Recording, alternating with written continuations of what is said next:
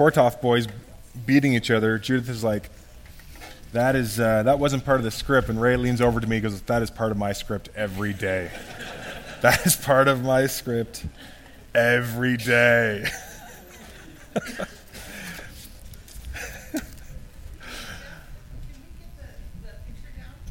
Oh, yeah, sure.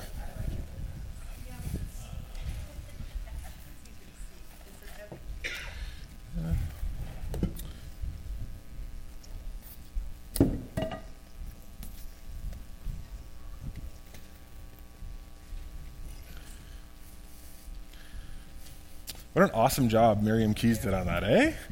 Judith and Miriam, another round of applause. So good. Man.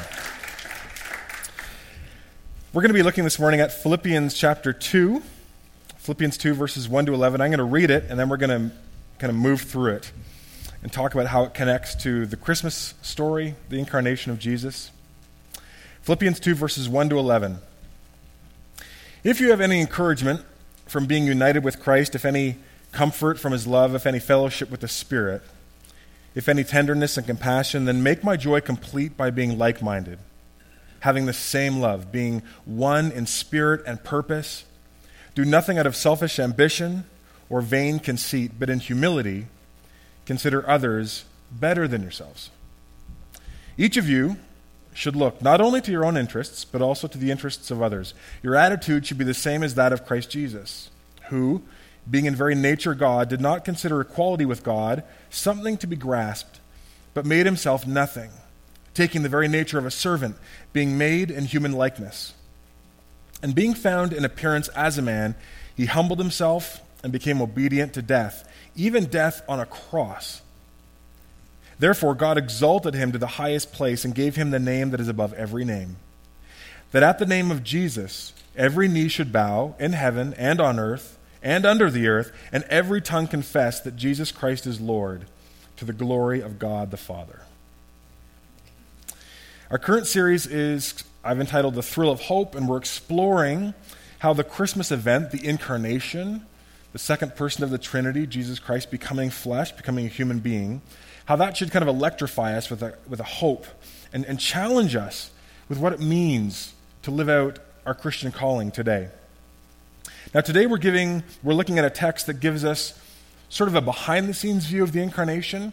If you think of the kind of classic Christmas story accounts in Matthew and Luke's gospel with the shepherds and the angels and the nativity scene, so to speak, that kind of gives, if you think of that as like the play, that's the front stage that everyone's seeing. Philippians 2 is kind of going behind the curtain and looking at all of the pre-work and behind-the-scenes work that led to that moment and was revealed in that moment.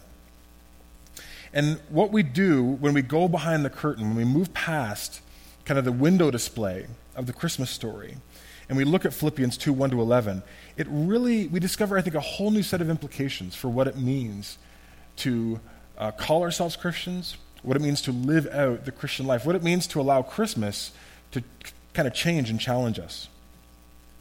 So let's start by looking at the first few verses. This is Paul writing.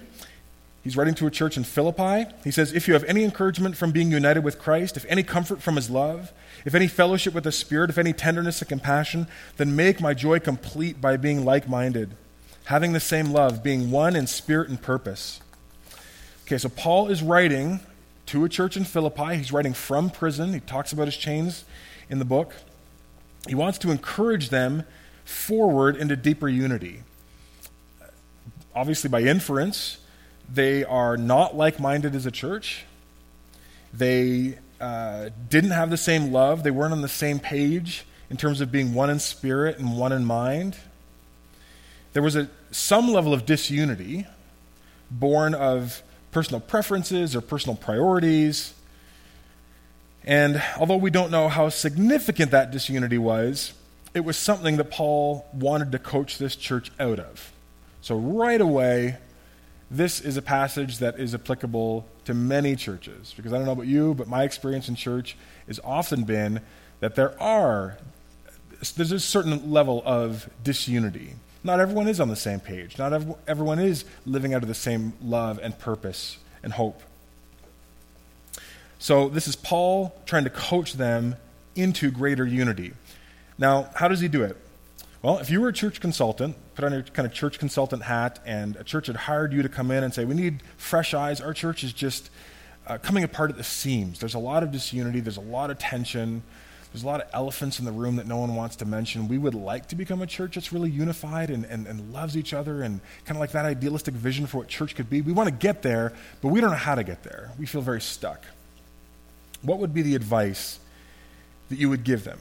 What would you say are some necessary first steps to maybe not solving the whole issue overnight, but starting to build some momentum, make some progress? Well, let's give ourselves the benefit of the doubt a little bit. We'd probably get as far as verse 3, maybe verse 4. Do nothing out of selfish ambition or vain conceit, but in humility consider other people better than yourselves. That's good advice. Each of you should look not only to your own interests, but also to the interests of others.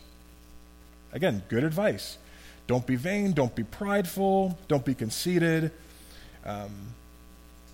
Operate out of a humble posture. Try and see other people as, don't just look to your own interests, not that that's wrong, but try and take into account other people's perspectives and kind of what they need and what they're longing for, what they're hoping for. So that would be good advice.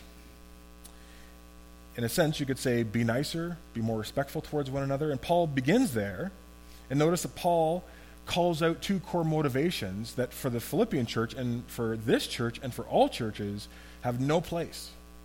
He says, do nothing out of selfish ambition and vain conceit. Selfish ambition is just essentially self-centeredness. It's an ambition to have more, rooted in how that positively impacts my life.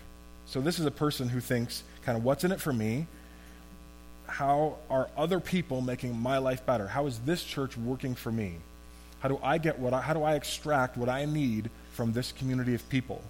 Paul says you should never do anything out of selfish ambition. That has no place in the Christian's life. That has no place in the church. The second thing he says is vain conceit. And this is a sense of kind of smug superiority over and against other people. If you have vain conceit, then you essentially struggle with a sense of superiority. Maybe also a sense of self-importance or a sense of entitlement. So this is a person who lives and moves and interacts in the community out of a posture of this church owes me. Do they understand who I am? Like, I carry a certain amount of weight. I see myself in a certain way, and I'm entitled to certain things. And this community is on the hook to deliver those things into my life. Paul says for both of those postures have no place in the Christian's life. And both of those postures, by inference, are going to be at the root of a lot of disunity and a lot of problems within the church. Now notice Paul doesn't stop there, right? That approach of, don't be prideful, be humble, don't be vain, consider others as better than yourselves, that's only going to get you so far, right? You can only kind of give people good moral instruction, and that will move people a little bit, but it's not going to transform the culture. It's not going to transform people's hearts. So he does something else. He says, this is where I want us to end up, where we do nothing out of selfish ambition or vain conceit. But how are we going to get there? Just trying to not do that? Just shaming one another? Just doubling down on, I'm really going to be selfless. I'm really, willpower religiosity. He doesn't do that. He actually directs their attention to the incarnation of Jesus. That element of the gospel specifically. He says, this is where we're going to go. This is how we're going to get there. And this is the counterintuitive move. He doesn't say, so just super try harder. He says, what I want you to do is I want you to consider the Christmas event. Now, this wasn't a Christmas message to the Philippian church. This was just basic, everyday, normal Christianity. But Paul points to the incarnation in the Christmas story, points to that baby in a manger, and he says, that holds the key, that event, and understanding and unpacking that event holds the key that is going to bring you into the kind of community and the kind of love and the kind of unity and oneness that everybody wants but is struggling to find. In verse 5 he says, your attitude should be the same as that of Christ Jesus. And the word attitude there we have to be a little bit careful of, because in our context, we might see attitude as a slightly superficial thing, something that I put on in the morning. I'm going to have a good attitude today. So attitude and mood can sometimes overlap in our understanding. Paul is not saying you should have, kind of put on a smile and kind of operate out of the same mood as Christ Jesus. The Greek word that's used there means mind or mindset, way of thinking, way of viewing something, and it goes way, way deeper than just kind of an attitude check. It holds together a few things. It holds together knowledge, what is true, intention, desire, and the will. So it's activating truth and passion and the will. You should have the same whole person commitment and way of engaging life and seeing life as Jesus did. So this isn't something superficial. He's calling them to adopt an entire posture, heart, soul, mind, and strength in the way of Jesus. And then he says, in referencing Jesus, he says, Jesus who, being in very nature God, and this is really important for the flow of this argument, the word that he uses in nature is morphe, and that means essence in the Greek. And it doesn't mean, as some people might presume, that when they talk about Jesus as God, he was kind of in the form of God, or he was kind of like God in certain ways. It's Jesus who, being in the very essence God, the Greek word refers to the thing that makes something what it is. It's the strongest possible way you could say Jesus is God, and making sure that people don't misunderstand you by saying, like, what do you mean, like a demigod, or like on a different level than like God the Father, or like no. Jesus, who in the very essence is God, did not consider equality with God something to be grasped. Now, grasped is, again, this is really important. This does not mean he was equal with God and he was trying to get at something. He was trying to grab hold of godness. The word in Greek has the inference of to grasp something is to keep holding on to it. So Jesus, who being in the very nature God, didn't consider equality with God as something to be held on to. As something to be saying, no, I deserve this. This is mine. Like a little kid, right? When you go and take something, no, they pull back and they're like, no, this is mine. They're grasping it. I'm entitled to this. Paul says, Jesus was God. He was entitled to hold on to all the power and privilege that comes along with being the second person of the triune God. But he didn't. He didn't grasp it. He didn't hold on to it. He could have. He was entitled to, but he didn't. Verse 7. He made himself nothing. He took on the very nature, and there's that word again, morphe, the very essence of a servant being made in human likeness. Now, this is super, super interesting. Well, I think it's super interesting. A little play with some language here, but it's really, really important whether or not it's really, really interesting. The grammar in the Greek does not say, having been God, he then gave up being God and became human. That is not what the grammar in the Greek says. It's an imperfect tense of having been God, which means it continues. So the proper way to read that is, Jesus, who was God, continued being God, but also became human. And this is super, super important. Jesus didn't stop being divine. He didn't empty himself of his divine essence. He emptied himself of all the power and privilege that he could have held on to. Remember we talked last week? The incarnation wasn't inevitable. God didn't have to come. He could have said, I gave you a choice, you made your choice, now you've made your bed, you're going to lie in it. But he didn't consider his divine nature and privilege something to be held on to. He came, he made himself nothing. But in making himself nothing, he didn't become not God, he became the God-man. And he didn't become like 50% God, 50% man. In a mysterious way that has baffled theologians for 2,000 years, but it's actually theologically incredibly important Jesus is the God-man who is fully human and fully divine. Jesus doesn't have dissociative identity disorder, where sometimes he's operating out of his humanness and sometimes he's operating out of his divinity. He's constantly and always revealing fully who God is and what true humanity looks like. And that's important. That's why C.S. Lewis calls the incarnation the chief miracle. He says it's the most important miracle of the whole Bible. And he would certainly say it's the most important miracle of the gospel. Because if Jesus isn't fully human and fully God, the rest of the gospel is powerless. Think of the gospel: manger, cross, crown. 3 foundational pillars. God becomes a human being, dies on the cross to atone for our sins, is resurrected to new life. That cross does not help anybody unless it is a fully human sacrifice. The sacrifice has to be completely and fully human, because humanity has to atone for human sin. That's why the book of Hebrews says the blood of calves and goats, that's never really been able to take away sin. It's just delayed judgment. It's never really been able to take away sin. Human sin has to be atoned for by a human. So the cross only works as a sacrifice for human sin if the one on the cross is fully human. But if the one on the cross is just a human like you and I, sinful and broken, then it's not a perfect sacrifice. And it actually doesn't and can't atone in a total way for all of human sin.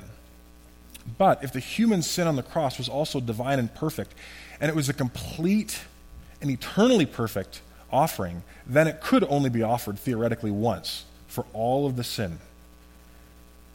And so this is very important to understand. When Jesus becomes a human being, he doesn't stop being God, so that when he atones, the sacrifice is perfect and it's fully human, and it satisfies all the requirements to atone for our sins. And then when Jesus is resurrected, that perfect sacrifice and resurrection can be gifted to us as salvation. And we can live in newness of life, because now we follow a Savior who is fully human. So we can now experience and begin to move into the kingdom of God here and now and stretching out forever. So this is a really, really important theological point that Paul is making in Philippians. Notice what kind of human being God becomes. When God becomes a human being, this is very different from every other major alternative religion or myth, where when the gods do come, they either come, like the Greek gods kind of came and they kind of popped in as people, and sometimes they would deceive people and sometimes do really heinous, terrible, immoral things because they just could, because they were powerful and they had the opportunity to do that and kind of just play around with human beings like one might play with a mouse before you kill it. But the other thing that myths certainly believed is that if the gods were to ever make a visitation to earth, not in an incarnation way like this, but to just visit, come near human beings, they would come as powerful beings, right? I mean, that's what you'd expect. If there was a God, if there were gods that really existed, and they were to show up in any meaningful sense of the word, they would come as powerful beings, clearly revealing their might and their glory.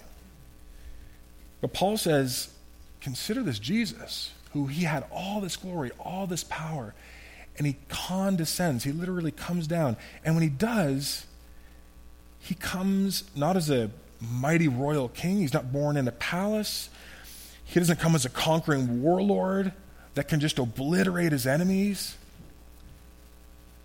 He comes in diapers, very vulnerable, comes into a family on the edge of poverty, refugees on the run. What does this tell us about God?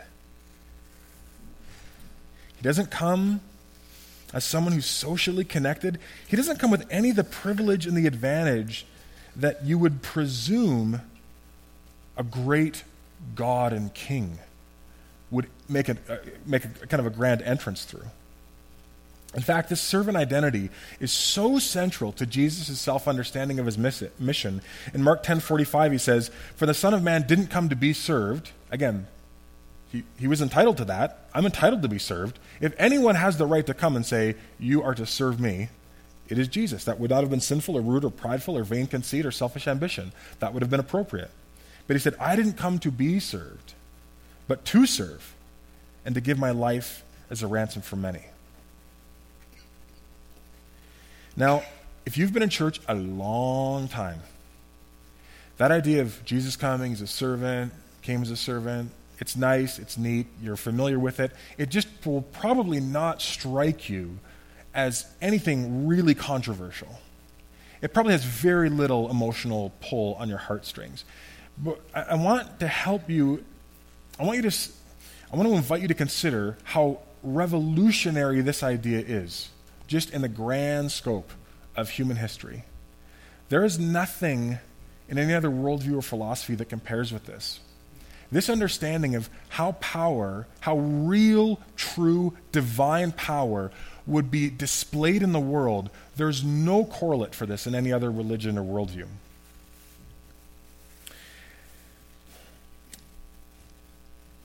Friedrich Nietzsche, who I've been reading a lot this week, he's a German philosopher, and he's very, very influential. We're all very, very influenced by Nietzsche. By the end of this, you'll probably see why in some key ways. Certainly as a culture, even if you've never read him, he has impressed certain ways of thinking about things on your heart. He's a German philosopher. He saw everything that we do, all of reality could be summarized in what he called the will to power. Every single thing that happens, all of life is simply a will to power. Every human life, every human story is just the will to power. The world itself is the will to power, nothing else, and you yourself are the will to power, nothing else. What does he mean by the will to power? He said that under every endeavor, every single thing that we do, every artistic endeavor, under every professional endeavor, every sexual endeavor, every religious endeavor, whatever you do, you're ultimately doing it to gain more power. You are willing, you're striving to gain access to more power.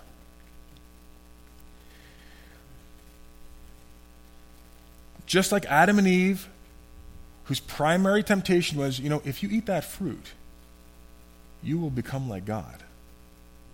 Nietzsche said that is the bottom line of all of life. That explains everything about life. Everybody just wants to gain more power.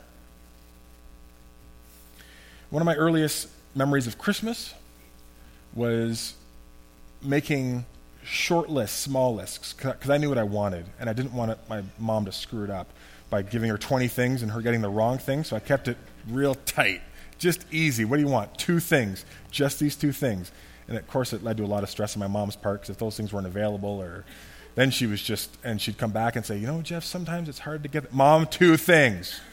I operated out of selfish ambition and vain conceit, and these are the things that I want.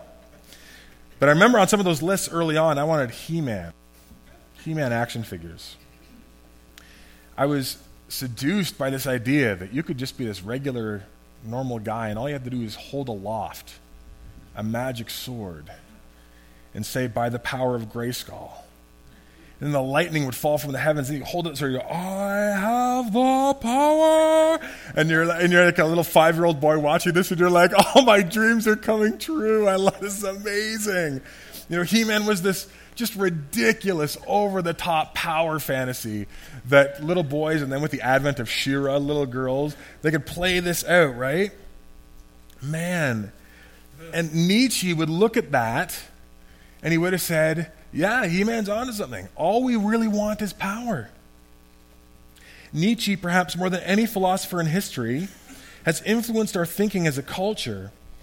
And he said, because the will to power, because everyone's just after more power, you have to be very, very suspicious of people when they posture like they're actually doing things for other people's benefits. Because what Nietzsche said is, you have to look at everything, but especially things that on the surface look benevolent or loving or kind. And he wrote an essay where he said, you have to look at it squintingly. So he would say, someone might say, this is will to power, that's not true. I just want to help the poor. I care about the poor. I volunteer a lot of my time with the poor. And Nietzsche would look at them squintingly. and he'd say, do you really want to help the poor? Or, in the friendship circles that you swim in, helping the poor is something that's highly valued. So do you want to help the poor because you know that's going to give you greater social standing amongst your peers? You'll become more popular in their eyes. You don't really want to serve the poor. You're serving yourself by serving the poor. I love to stand up here and proclaim God's word. I want to be about discipleship. I want to help our church grow and move into the mission of God. So says Jeff Strong. Nietzsche would say, is that really why you're preaching, Jeff? You really love God, heart, soul, mind, and strength, and love your neighbors yourself? Is that really what you're doing? Or do you love the power that comes from an amplified perspective? Do you want the power that comes from being able to invoke the name of God to get people to do what you think is right? Do you really? Nietzsche would always say, we might think we're doing things for certain reasons, but he would say, I don't buy it. Everybody is just after more power. I help my coworkers at work all the time. Are you really trying to help them, though? Or are you doing it so that your boss sees you and gives you a promotion, you get access to more opportunity and more money? See, Nietzsche's constantly, he invented, what that is called the hermeneutics of suspicion. And that's pretty prevalent in our culture, right? People are very distrustful of institutions or people who talk a big game because their default setting is kind of like, what's your angle? What are you after? That's a very Nietzschean way of thinking, where you don't take people at their word. You're suspicious that what they actually want is they're using this nice-sounding word as a Trojan horse to get in and then to have control over you and power over you. For Nietzsche, every act, no matter how generous, no matter how seemingly benevolent, has to be held in suspicion. For Nietzsche, all of life is just a power play. Everything is just a constant wrestling of people trying to get more power. And for Nietzsche, power equals strength. The will to power means I have the ability to exert my will in the world, my will in my marriage, my will in my relationships, my will in the workplace. And I want more power, because if I have more power, then I have more ability to do what I want to do. And I have more ability, with greater power comes greater ability to bowl over and to not have to worry about people who are trying to get in my way. Nietzsche actually said this was a good thing, this will to power. He said, what is good? All, he says all, not some, all that heightens the feeling of power. That's good. All that heightens the feeling of power is good. The will to power, power itself is good. And what is bad? All that is born of weakness. What is happiness?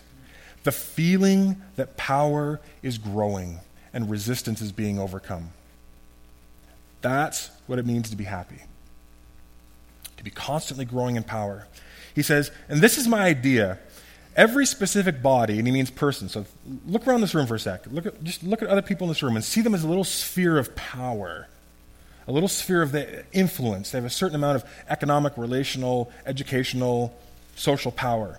He says, my idea is that every single person strives to become master over all the space and to extend its force.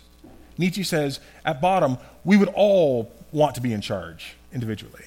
We're all trying to figure out a way to be in charge and to have things our way, to exert our preference. But we're continually surrounded by other effects from other people, other little power bubbles, that we realize, well, we can't just push over these people or push over that person. So we kind of come to an arrangement, what he called a union, as long as we're sufficiently related to gaining the same kind of power. So we'll make kind of deals with other people who have the same power desires that we have. And so we conspire together for power. And then he says the process just goes on and on and on. So in your marriage, in your family, in society, everything's just about power.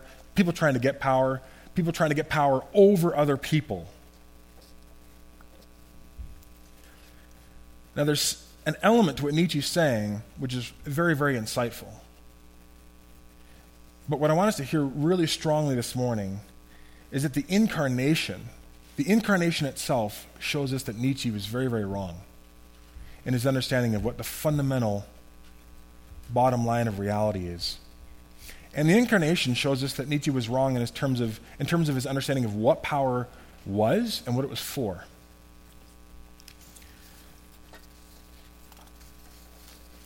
The idea that every single person just seeks to become a master over other people and to exert their will and their force of personality and force of power and to live out of this selfish ambition and vain conceit, of course that exists. I experience that temptation in my heart at times. I've lived moments of my life where that has been my defining agenda. Maybe you have. Maybe you know people who live out of that agenda. Of course, that is true because sin has corrupted the human heart, and sin has corrupted our understanding of power. So Nietzsche's right to look at that and say that is an expression of what it means to be human. But it's not the only expression of what it means to be human, and it's not the bottom line of the fundamental nature of reality. Power and the will to power doesn't make the world go round. See, in the manger, we see the fruit of a different kind of power. This is someone who could have exerted complete mastery and obliterated any resistance to their authority, but instead, they humbled themselves and they came as a servant. And they didn't come to be served, but to serve. This is someone who's voluntarily given up power over other people in order to enter into the weakness and meekness of what it means to be human. This is a power that is so strong, we're seeing in the manger, a power so strong it's eventually going to destroy sin and death, but it comes to us in tremendous vulnerability and fragility. Verse 8, being found in appearance as a man, this Jesus, this God-man, humbled himself and became obedient to death, even death on a cross. This power not only didn't obliterate its enemies, but it took upon itself the judgment and violence that it was justified in giving to its enemies. It took it upon itself. Nietzsche doesn't have a category for this kind of power because he saw power as always over and against other people. But in the incarnation, we see power's true nature and purpose. True power, true godly power is a very, very good thing. Adam and Eve are given dominion, which is power over creation in the garden. And as Christians, we're called to redeem power. And how do we do that? By using it for the sake of other people. True godly, holy power is good, and it's meant to be a blessing to other people as it's leveraged for the sake of other people. That's a really wordy way. Let me say it more simply. True power goes down in order to lift other people up. That's an understanding of power that Nietzsche couldn't get there. He always saw what power does is push other people down to get you up. That's what everyone's trying to do. But we see in the incarnation that the Creator God defines power a very different way. He says, no, true power goes down in order to lift other people up. And so in that sense, and this is really critical to all of our lives, not just at Christmas, but 365. Philippians 2:1-11 holds up the life pattern that Jesus' followers are to imitate. We are called to imitate the incarnation. Not that we incarnate God to people, we don't. That's a one-time event. Only Jesus did that. But we can, by the pattern of our life of going down in order to lift other people up, we can point to the incarnation. We can point to the gospel. Can you see now why Paul goes back to the incarnation to instruct this church who has all this disunity and all these people trying to jockey for, what about my way? What about this? They're trying to get power over each other. He says, you don't understand the gospel.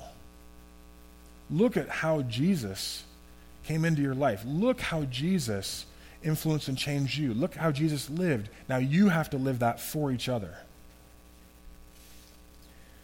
Here's my closing question. What are you doing with your power? What are you doing with your power? Everybody in this room has a certain amount of power. You might not have as much power as you'd like in a certain area, but But you have power. You have relational power. You have economic power. You have physical power. You have educational power. You have recreational power. What are you doing with your power? What are you doing with your money? Are you going low with your money? Are you going down with your money, lifting other people up with your money? Or is your imagination just kind of constantly spinning on, how do I bring myself up with my money? How to make my life easier? How are you using power in your marriage? Are you taking the posture of a servant in your marriage in order that the other person will be lifted up? Or is your posture, well, I'll do that if they do that to me first? There's some resentment there, and I feel I'm not going to serve that person. I'm not going to serve that person in that way. What are you doing with your recreational power? We all have a certain margin of free time that we have. Are we just constantly thinking, how do I use this to spend it on myself? This is really fun. Are we using our recreational power to go down in order to lift other people up? What about your words? Some of you here are students. Your words have the power of life and death when you go into classrooms, when you're on your sports teams. You can use your words very easily to bring other people down and lift yourself up. The way of Jesus is, how am I using my words in such a way that I'm serving other people and I'm using the power of my words to lift other people up? Are you doing that? That's critical. How are you using your power?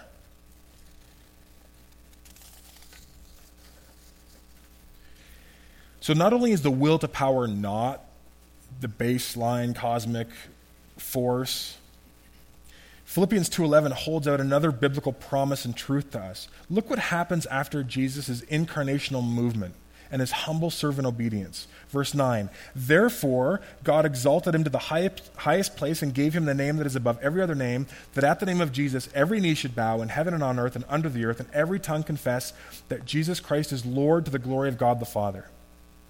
Do you see the promise and the pattern there? If we use our power in a godly, wise way, if we go down in order to lift other people up, God will lift us up. God will exalt us. That's a major theme throughout Scripture. James 4:10, humble yourselves before the Lord, he will lift you up. Matthew 23, whoever exalts himself is going to get humbled, but he who humbles himself will be exalted. 1 Peter 5:6, humble yourselves, therefore, under God's mighty hand, that he may lift you up in due time. Proverbs 29:23, a man's pride brings him low, but a man of lowly spirit gains honor. A major characteristic of humility is not doing things out of selfish ambition or vain conceit, but in humility, considering other people better than yourselves. How do we learn to live like that? By reflecting on the incarnation, this event that leads to a pattern for a lifestyle for us, and then we imitate it. So let's today, in one sphere of your life, let's take a step in going down and becoming a servant in order to lift others up. Let's pray. God, the incarnation is a gift that we didn't ask for, we didn't know we needed it, and you supplied it by grace. And as we move through Advent and as we move towards Christmas and we reflect and see these images of the nativity scene and we read about the Christmas story, God, thank you for this scripture in Philippians that kind of shows us a new understanding of what it means. Well, it shows us the love, the will to love that fueled the incarnation, not the will to power. And may it set our hearts on a new path in our marriages, in our friendships, in our community, in this church, God. As we look deeply into the gospel, may it change how we interact with one another. May we be people who go down and use our power to lift other people up. In Jesus' name, amen.